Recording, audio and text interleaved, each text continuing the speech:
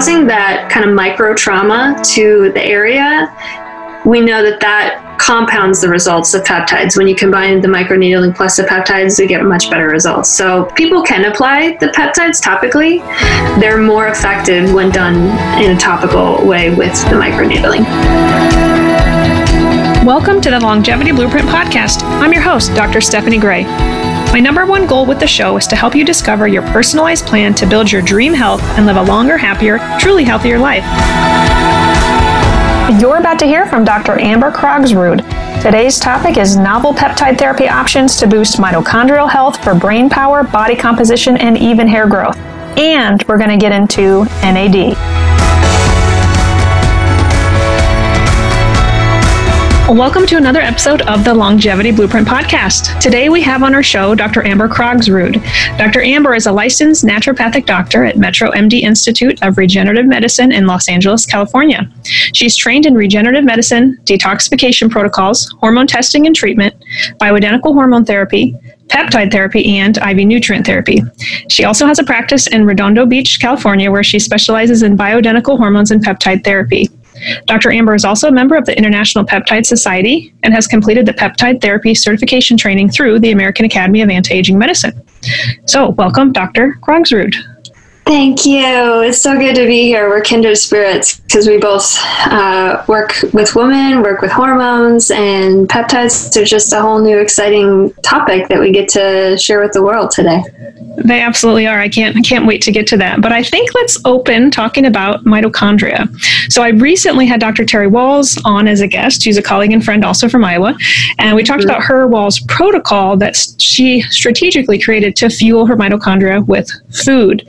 Above and beyond diet, today I want to get into what nutrients, even supplements, you believe are best for fueling our mitochondria. But let me first start by asking you what our mitochondria are and what they do.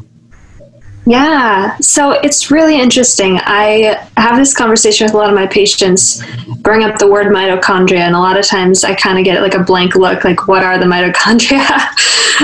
Going back to, 8th grade biology of what they are, but they're really, the example I like to give is they're the powerhouse of the cell. So I live in LA and we have, multiple places where we generate power here, but if those were to all discontinue producing power at this very moment, the entire city of LA, which is like a cell, would not function appropriately. All of the other things that would happen, I wouldn't be able to charge my laptop or my phone or run the dishwasher, all of those things. And so a similar thing happens in our mitochondria. They are the powerhouse of the cell. They're making ATP, energy for the cell to do all of its functions to protect itself.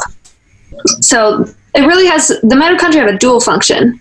They protect the cell from damage, and they also produce energy. And so when they're so focused on one task, they're maybe less efficient at the other. So it's really important to have this robust energy production of ATP so that all of our cells are functioning appropriately. And, what we see is as we age and as there's more oxidative stress and our mitochondria quit working as effectively producing that ATP to fuel the cell to do its work, we end up experiencing things like lethargy, brain fog, fatigue, because we know that the two cells that have the most mitochondria are the nerve cells, so the brain, a lot of nerve tissue, and the muscles.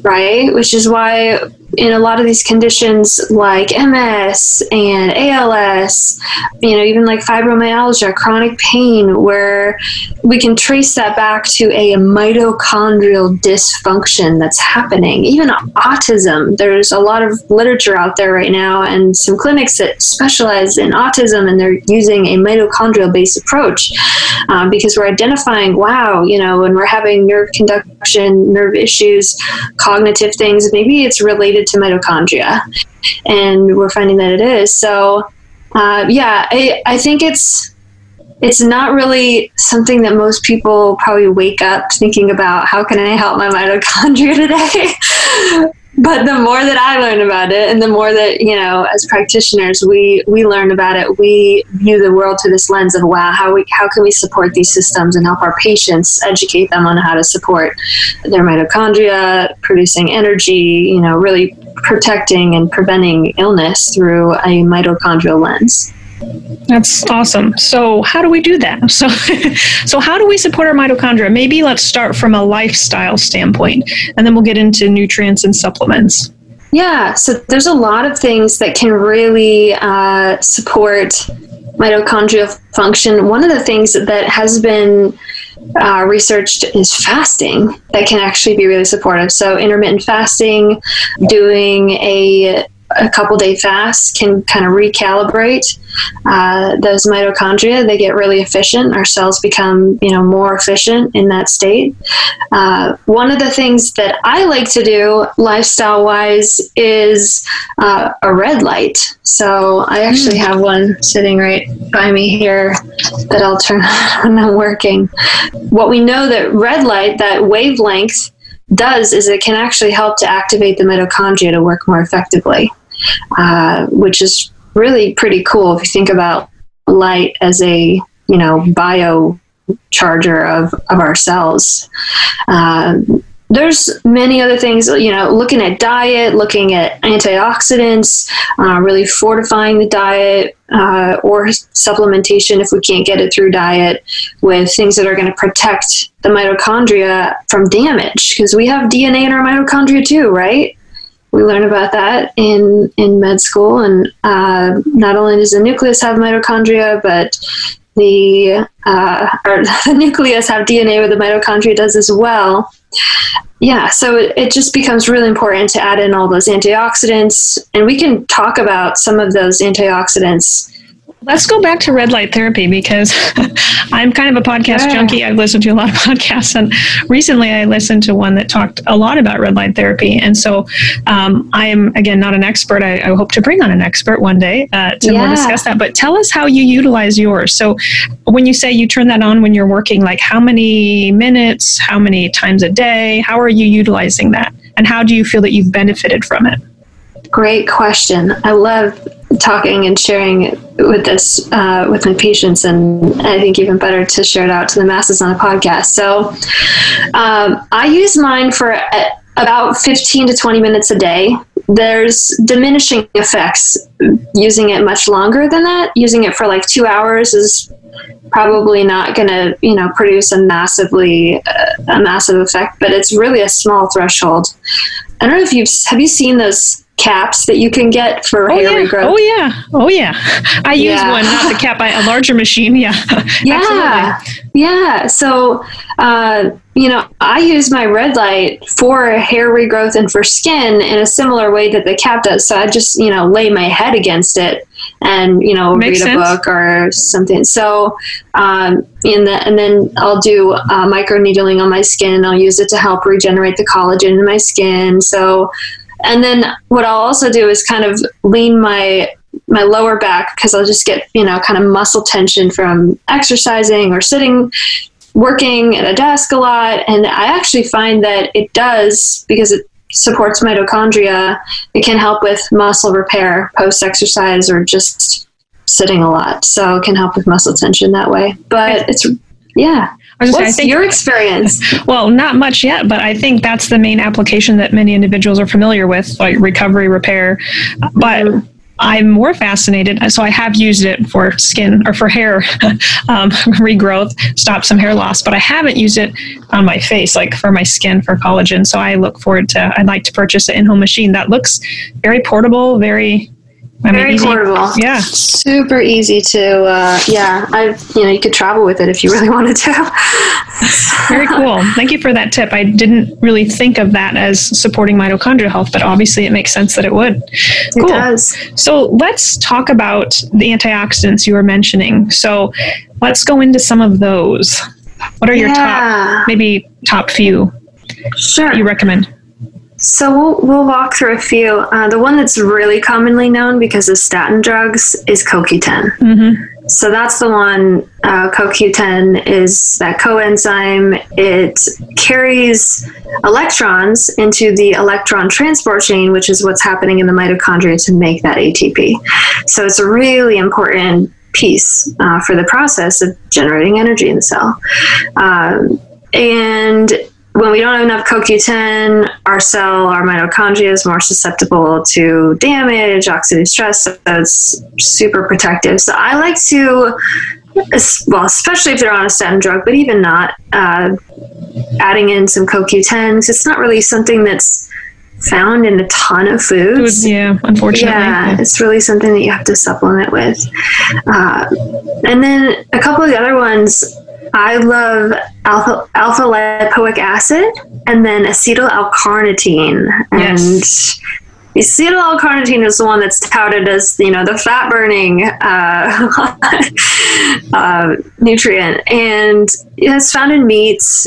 For someone who's vegan, they're probably not going to get a ton of L-carnitine in their diet. So that one might be better supplemented for them. And, we learned this in medical school too. What L-carnitine does is it takes those fatty acids in our adipose tissue, shuttles them into the mitochondria to be burned for energy. Kind of like coal in a train is how I describe that to my patients. It shovels that coal in. Not that a lot of trains still use coal, but you get the analogy that's required for that train to go. Absolutely. I love using analogies too, because I think that can really help to understand what's happening with this entire world that's in our body that we aren't seeing on a daily basis. Let's talk a little bit about doses of those. So interestingly, recently I've had a lot of patients with breast cancer, and I know there have been several studies linking I would just say just demonstrating that patients with breast cancer tend to have lower levels of CoQ10. And it's so interesting in my practice that when I test these patients, many of them are indeed low.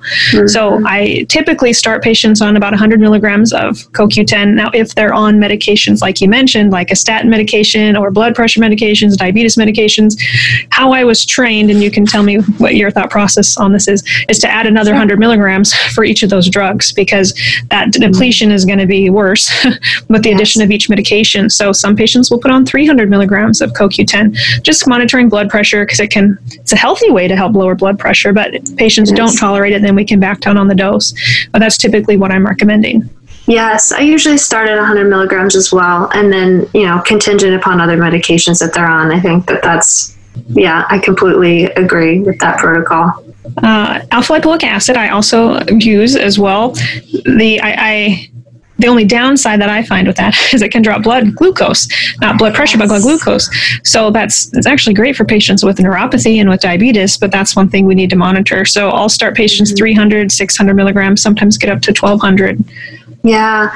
I usually start about 200, 300 milligrams of alpha lipoic acid. Yeah. But because it works on the liver, it absolutely impacts blood glucose. Yeah. It's a powerful one. And then acetyl L-carnitine, I usually will start about 500 milligrams. Yeah. Twice a day, once a day. Yeah. Awesome. We have a product called Mitochondrial Complex that is packed with all those antioxidants that I just feel like I can't live without. It's a multivitamin that also has those. And when I was pregnant and breastfeeding, I couldn't take it because it helps with detox. And so I couldn't wait to be able to get back on it. And now I'm back on it, and I feel better. I have less brain fog. My energy's better, clearly because it's fueling my mitochondria. So I'm a big fan of those. Yeah, that has really helped me too. I just remember how I felt graduating from medical school and undergrad. Just 11 years of school will do a lot to your body, in a negative way. And so, really supporting my mitochondria. When I learned about all this, I do feel better mentally, energy-wise than I had, reflecting back on what it was like graduating med school. So it's been really helpful for me as well. Yeah, so it's good to hear. We're so blessed to have these tools. Yes. Not everyone does, and that's why we're sharing them with others. Yes, absolutely. Could you be missing out on magnesium? If you aren't already taking magnesium, you likely should be. Our deficient food sources, caffeine consumption, stress, and exercise rob us of magnesium, which is an important cofactor for hundreds of processes in the body. It can calm your mind and ease your nerves to help you sleep at night and help reduce anxiety, PMS, and headaches. It can relax your muscles when you have cramps, your bowels when you're constipated, and it's required for energy, hormone production, and vitamin D absorption. If you're interested in exploring more about how magnesium can help support you living a longer, healthier life, and the exact type of magnesium supplement to look for, check out my blog post, The Magnificence of Magnesium, found at yourlongevityblueprint.com/blog. And use code magnesium for 10% off our magnesium chelate product at yourlongevityblueprint.com. Now, let's get back to the episode.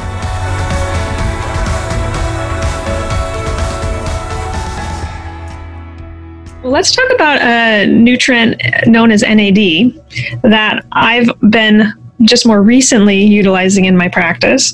I don't know if you went to the A4M conference last December, but there's a speaker, Chris Shade from Quicksilver, spoke on NAD, and that reminded me, I better start using this nutrient again, because it kind of fell off my radar. But it is something that many of my patients are now asking me about, and it also can help with mitochondria. So tell us more about NAD and how you use it.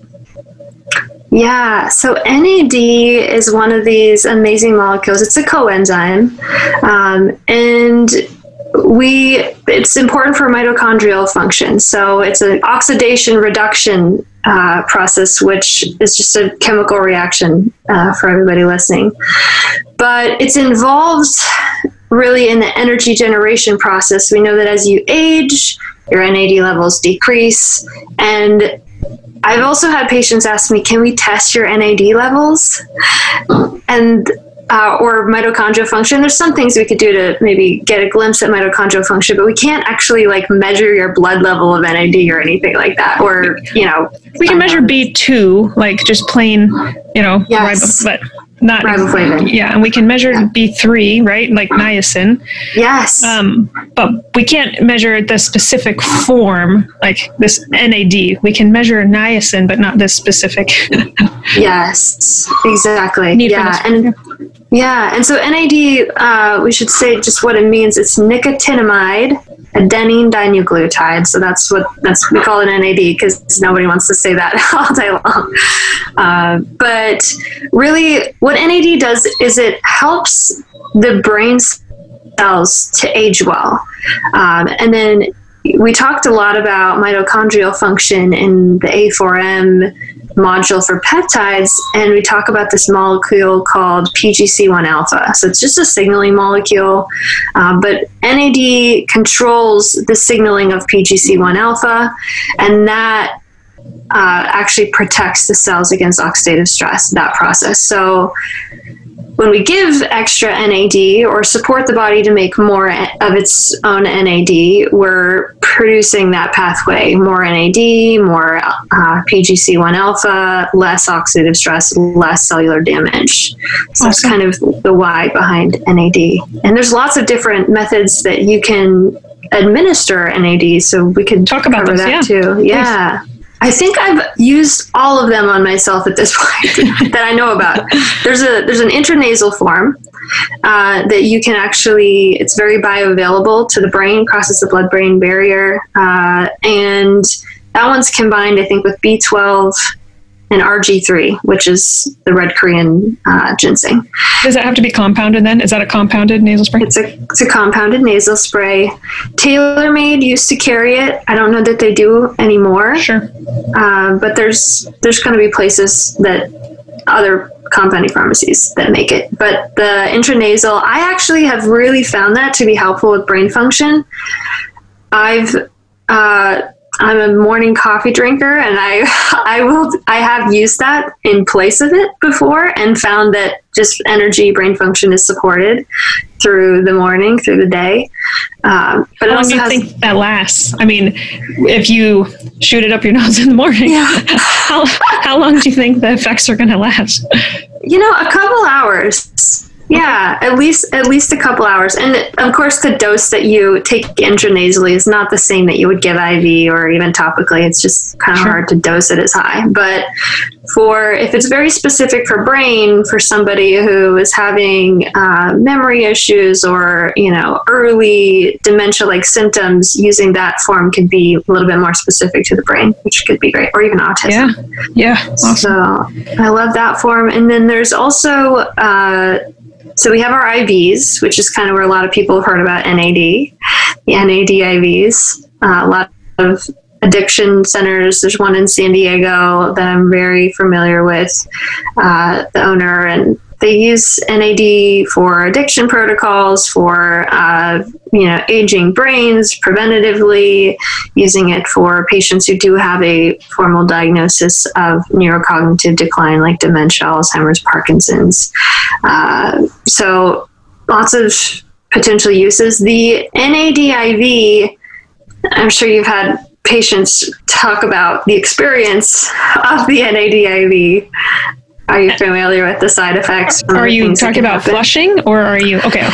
Yeah, flushing. A lot of times nausea, they get it, and I've experienced it, kind of this like your stomach flips, feeling when you get an NAD IV. And the solution to that is to slow the drip rate or to start at a low dose. So when I give my patients NAD IVs and I give myself them, I usually start at 100 milligrams.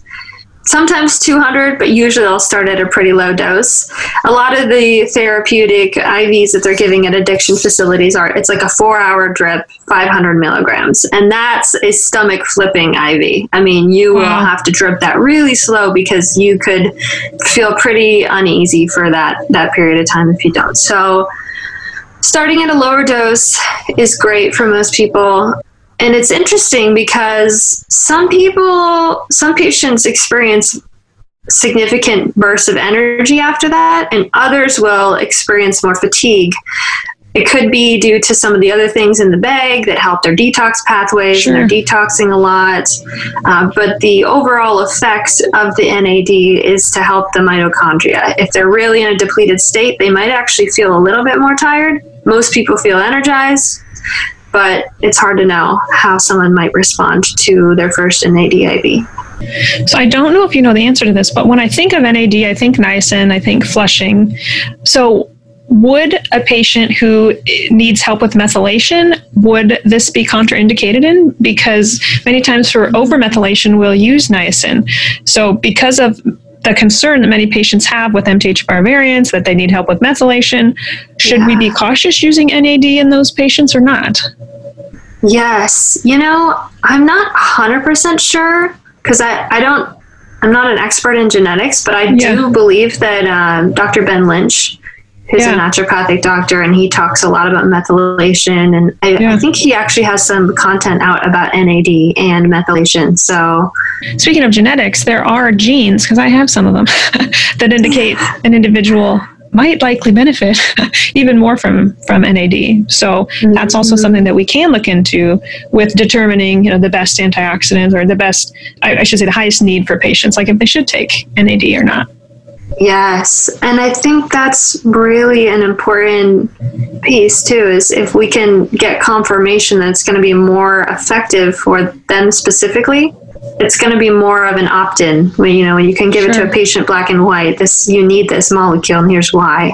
I think it's easier to really give them that and have them continue taking it or sitting through an IV if that's what it takes. But we offer IVs at my practice, but we have not yet done any sort of high dose of NAD. Sure. So it's good to know about the flushing. I have a sublingual version here, sublingual kind of liposomal version. So that's all that I've recommended to this point, but we may have to try the nasal spray or the IVs. So those are good suggestions. Yes. There's one more. So there's the sublingual. I actually have not tried the sublingual. So I would love to hear your experience with the sublingual. Well, I personally haven't taken it because I was breastfeeding. I'm now done, but that's just the one that I've recommended in my practice. Yes. And only to a handful of patients who, they read about NAD and they were so convinced it's going to help. Sometimes I think there's a bit of a placebo effect that goes into, into that. But so far I've heard good things and not a lot of side effects, not a lot of flushing. I'm curious. Tell us about the last route. Yeah, so there's one more route, and that's transdermal, and that's a patch that goes on the skin. I'm peeling a little bit. I put one on, 2 days ago, and the patch is. So they actually send you the NAD fluid, this similar stuff to what you inject, and there's a little absorptive pad that you put the NAD fluid on, and then it's just a sticky. It's ion transport. So if you put just the straight fluid on your arm and just rubbed it in, nothing would happen. It's not bioavailable. So we've had to develop a way to actually get it to absorb well into the skin, and so it's iontophoresis and ion transport system. And generally, I've found that most people tolerate it pretty well. Like, the only people who really shouldn't use the patch is somebody who so it works through electrical conduction. So somebody with a pacemaker, sure. Probably not a good individual, probably not in pregnancy, but really most individuals respond well to the patch, and it's less expensive than an IV. It's less time consuming. You don't have to go into a doctor's office.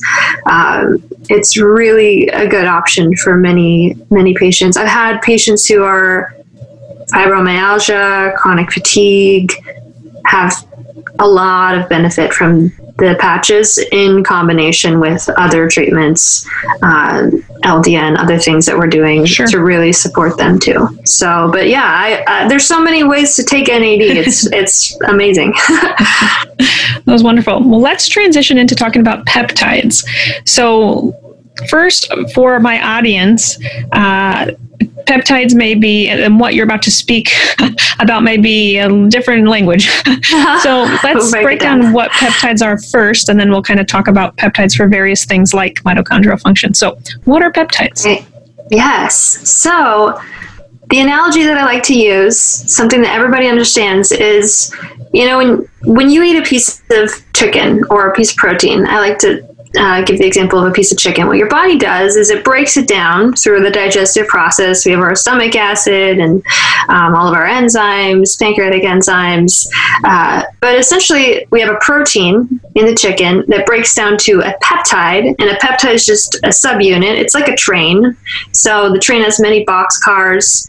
All of those boxcars are amino acids. And then the smallest subunit is just a single amino acid. So we have the protein, the peptide, and then the amino acid, the small subunit. And so what peptides are, they're kind of that middle segment with lots of boxcars in a train. We can, put together different combinations of those boxcars or those amino acids. And what that does is it sends a different signal with different combinations. And so the way that peptides work is they work through cellular signaling.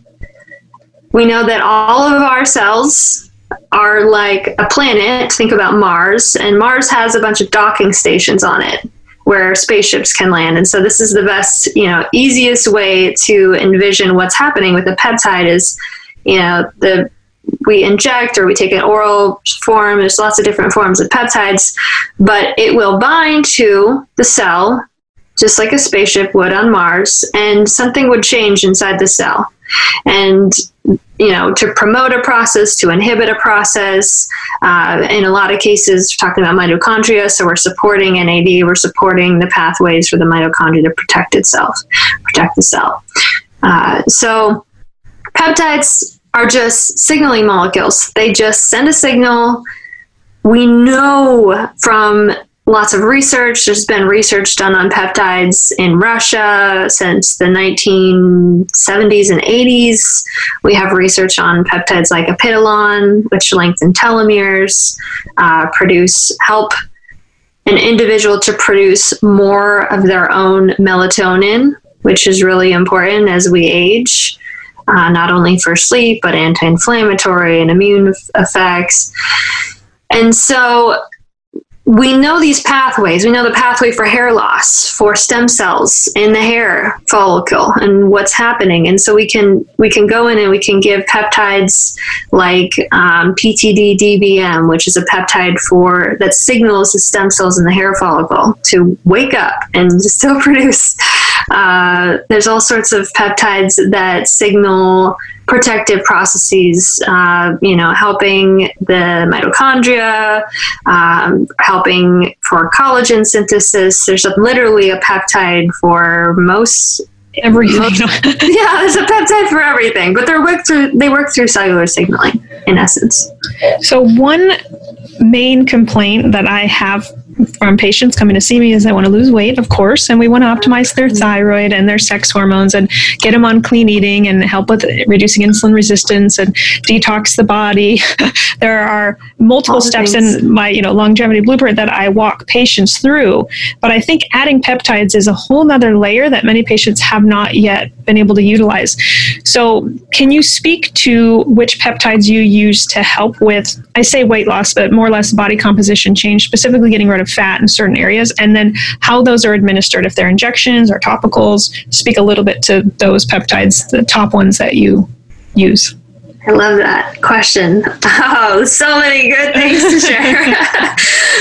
Okay, so one of my favorite peptides, and I work closely with a personal trainer in Hollywood who refers a lot of women to me with this. Weight loss is their number one goal, or body composition. They have to get in shape for, some event or thing that's going on. And so I've been asked this a lot and, had a lot of feedback on peptides and experiences from patients with them, and my own experience too. So the peptide combo, there's two peptides that I like to really use kind of as a first line for, and this is after all of the, dietary, lifestyle, sleep, stress, cortisol, hormones, we do, that's first pillar. And to me, peptides are kind of next level. It's like once we've looked at all of those, and as much as possible helps to optimize the lifestyle pieces, then it's like, okay, let's add in the peptides. Sometimes adding in a peptide that helps deepen sleep, produce better energy, helps someone, it's a quick win. They get more energy to make those lifestyle changes. So, it's a cat and a mouse thing. Sometimes it actually helps to boost their energy, get them in a better mental, emotional place, increase their energy to make those lifestyle changes. But the two peptides that I like to use are CJC 1295 and ipamorelin. And those are just biochemical names that were given in the lab to these two peptides. Both of them work on the pituitary. So the CJC 1295 is like the production. So if you think about maybe like Target or a store, and you have the actual store that's producing all of these boxes, and then the ipamorelin is like the trucks that are delivering it to the body. That's the way that I like to think about it. So CJC increases production, and ipamorelin is kind of the shipping it out and making it available. Of growth hormone? Or yes. Just to clarify. Of growth hormone. Okay. Yes, of growth hormone. So and they're working on the pituitary. What they're really doing is helping your body to make more of its own. Very different than Norditropin, any sort of exogenous growth hormone injections, which a lot of clinics do here in LA and around the country, where they're administering the exogenous form. So they're not helping your body to necessarily make more of its own. They're just injecting a separate source. Sure. And you can run into a lot of trouble doing that in terms of side effects, cardiac issues, acromegaly. Like there's a ton of side effects, and there's a time and place to use some of those exogenous growth hormone supplementation. But for the average person, what we want to do is really just refine their body's ability to make more of it themselves. And this is not, a lot of people are worried about cancer. This is one of the biggest questions around some of these peptides and increasing growth hormone. It can increase IGF-1, but it's so transient the way that peptides do it. We're trying to mimic the natural rhythm, which is what we try and do with bioidentical hormones too. Try and mimic that natural rhythm of what's happening in the body. And peptides are, really, you could term them bioidentical because it's really something that our body makes already, right? Like BPC 157. Are you familiar with that specific peptide? Is that still available though, or not? Yes, but that could change soon. It just depends where you source it from. But there's a reputable source that I have that's based out of LA, and there's a couple places, but there's also places where it's not available anymore. So there's a lot of changes FDA wise with peptides. Sure. Yes. Unfortunately. Well, yes. New landscape with peptides. For the listener, that just means what used to be available isn't. Some of what used to be available is not still available, but practitioners like both of us are working to find some other solutions and alternatives for sure. I want to go back to hair loss real quick because I think for those listening, they may be interested in what they can do for their hair loss. So which peptides do you use for hair loss? Even some other modalities like microneedling or PRP, or speak to that a little bit. Oh yeah, that's a huge topic. So I do like to do the microneedling. So I have a microneedling pen at home. We have one at the clinic, and causing that kind of micro trauma to the area, we know that compounds the results of peptides. When you combine the microneedling plus the peptides, you get much better results. So people can apply the peptides topically, or there's one that you can inject for kind of collagen synthesis, the GHKCU. Yep.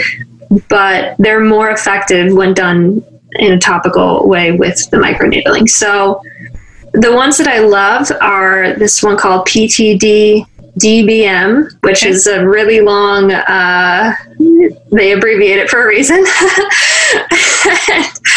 This is another one, valproic acid, which is very commonly used. There's a foam that you can apply after microneedling. And then the other one that I've used myself, both topically and injection, is called GHKCU. So it's a copper peptide. And a lot of people, when we talk about, just throw the word peptides out, they think, oh, the skin cream that I bought at Nordstrom's that has peptides in it. Or they think collagen peptides, which is, a supplement. Yeah. Similar idea, but different thing. So the GHKCU I actually love. So that one really helps. Copper is really necessary for collagen synthesis and connective tissue, but a lot of can really help with hair regrowth, with healthy skin as we age. So it depends. Usually I'll start with the GHKCU and then microneedling. Topically? Topically. Yeah. You could do it. You could do the sub-Q injection of GHKCU, but I just start topically. Sure. And then, because that produces more of a systemic effect for women who really want to create healthy collagen systemically. But if we were looking local for hair, yes, topically. Valproic acid has been one of the more effective things that I learned about through A4M for hair loss topically as well, combined with microneedling. Interesting. Mm-hmm. So for those listeners who want to know a lot more about peptides, you actually have a free gift that probably is going to help. So do you want to talk a little bit about that?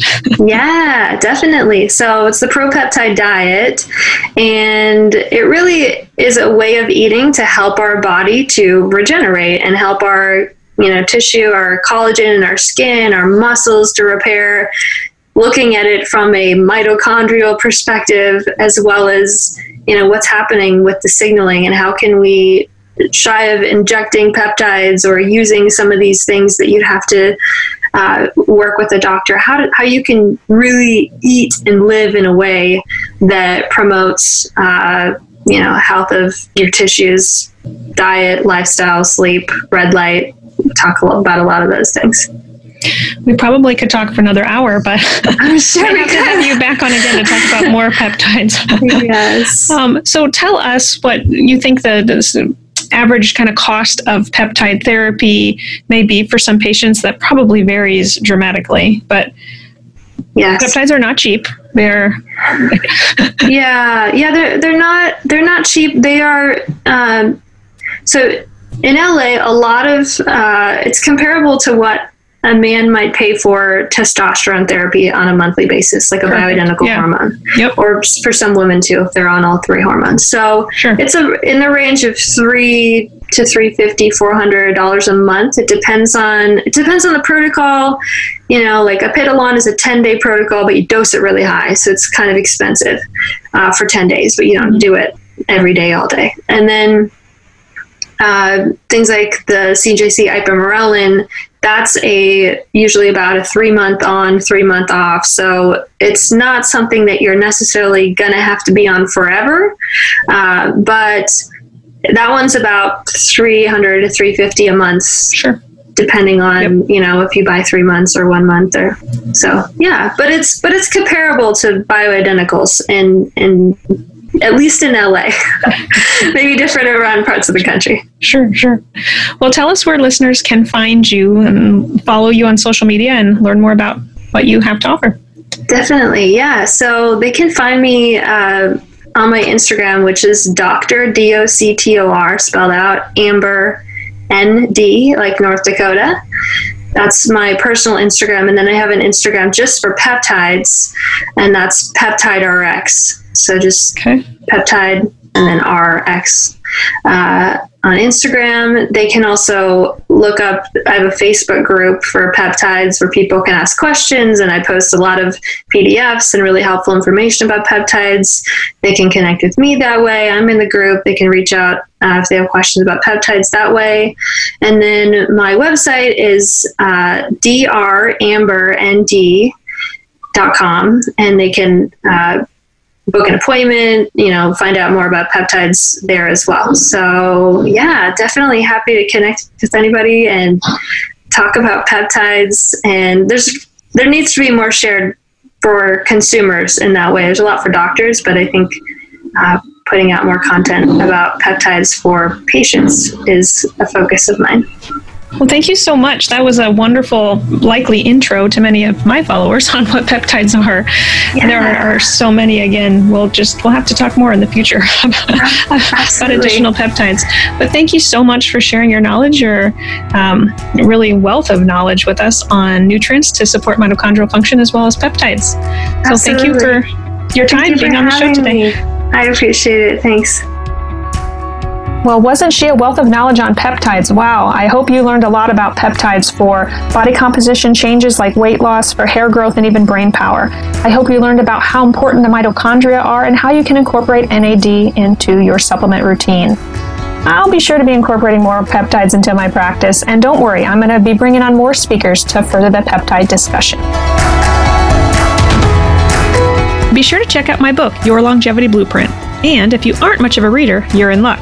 You can now take my course online where I walk you through each chapter in the book. Plus, for a limited time, not only is the course 50% off, but you also get your first consult with me for free. Check this offer out at yourlongevityblueprint.com and click the course tab. One of the biggest things you can do to support the show and help us reach more listeners is to subscribe to the show and leave us a rating and review on Apple Podcasts or wherever you listen. I read all of the reviews and would truly love to hear your suggestions for show topics, guests, or how you're applying what you've learned on the show to create your own longevity blueprint. The podcast is produced by the team at Counterweight Creative. As always, thanks so much for listening, and remember, wellness is waiting.